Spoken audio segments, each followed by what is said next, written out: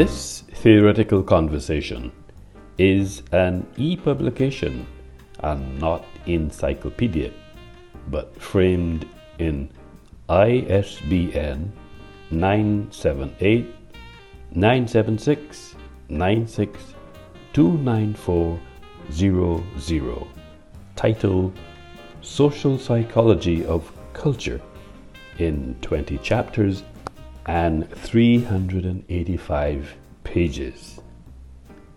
This text is fixated on global citizens who are the conduits of social psychology of culture.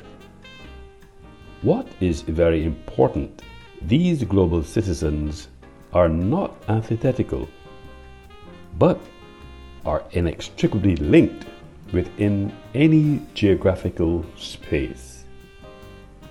Historically and metaphorically, although the links of culture and psychology from antiquity to the present time, the roots of interests in culture are traced to the social practices of travel, exploration, trade, conquest, and administration that led to experiencing other human beings living by very different practices. The annals of history have unearthed the fact that psychology emerged in the 18th and 19th century, although there is a perception that in the European space it was thought that the same carried various cultural prejudices into its mainstream.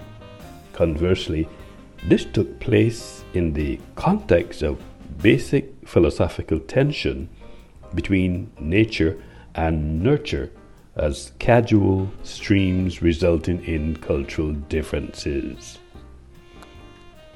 What is uniquely interesting, over most of the period, nurture predominated with a sharp reversal during the 19th century when race came to the fore. Yet, it was after the middle of that century that the terminology began to change and culture, the name, not the concept, entered the vocabulary. In view of the foresaid, which has set in motion the ethos whereby cultural psychology of today is in a position to see mind and culture as mutually constituted. Arguably, social psychology is an accumulative nuance and a scientific study of social behavior. Metaphorically, global citizens are considered conduits whereby this nuance is dispensed and discussed in a practical and theoretical context.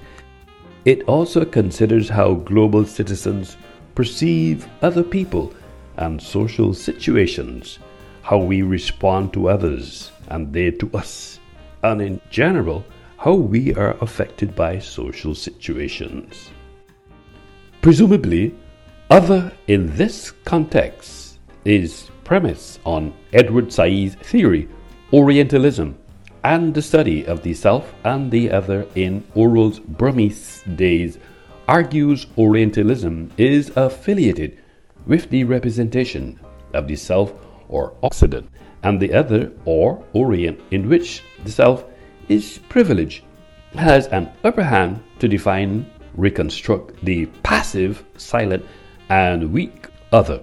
While Kenneth L. Kurtz also argues in America, at least from its colonial beginnings, race, religion, and ethnicity have been major sources of self-identification and identification by others.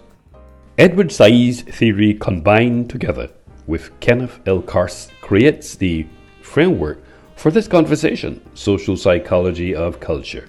Further, it should be noted that Kenneth L. Kurtz also argues, predictably, religious differences appear early in colonial history, and in some colonies These differences were the source of conflicts that were not limited to religious doctrine. In this context, the roots of these conflicts can be found in the fear of outsiders that are part of the process of personality formation in every human tribe. Members of cultural groups often regard themselves as the true people and regard outsiders as inferior. Overall, I would like to bring this intellectual conversation to a close by promoting David Maxfield's view: behavior determines culture and culture determines behavior. Consequently, when all of these expressions are evaluated regarding social psychology of culture, which was conceptualized, staged, analyzed and examined, opinions, comments, values, and lived experiences between the period BC and post-AD, it was just a pretext to discourse that links culture and psychology from antiquity to the present time. Most importantly, social psychology of culture is a theoretical conversation and not an encyclopedia, but a theorized perspective framing ISBN 978-976-96-29400 in 20 chapters and 385 pages e-publication.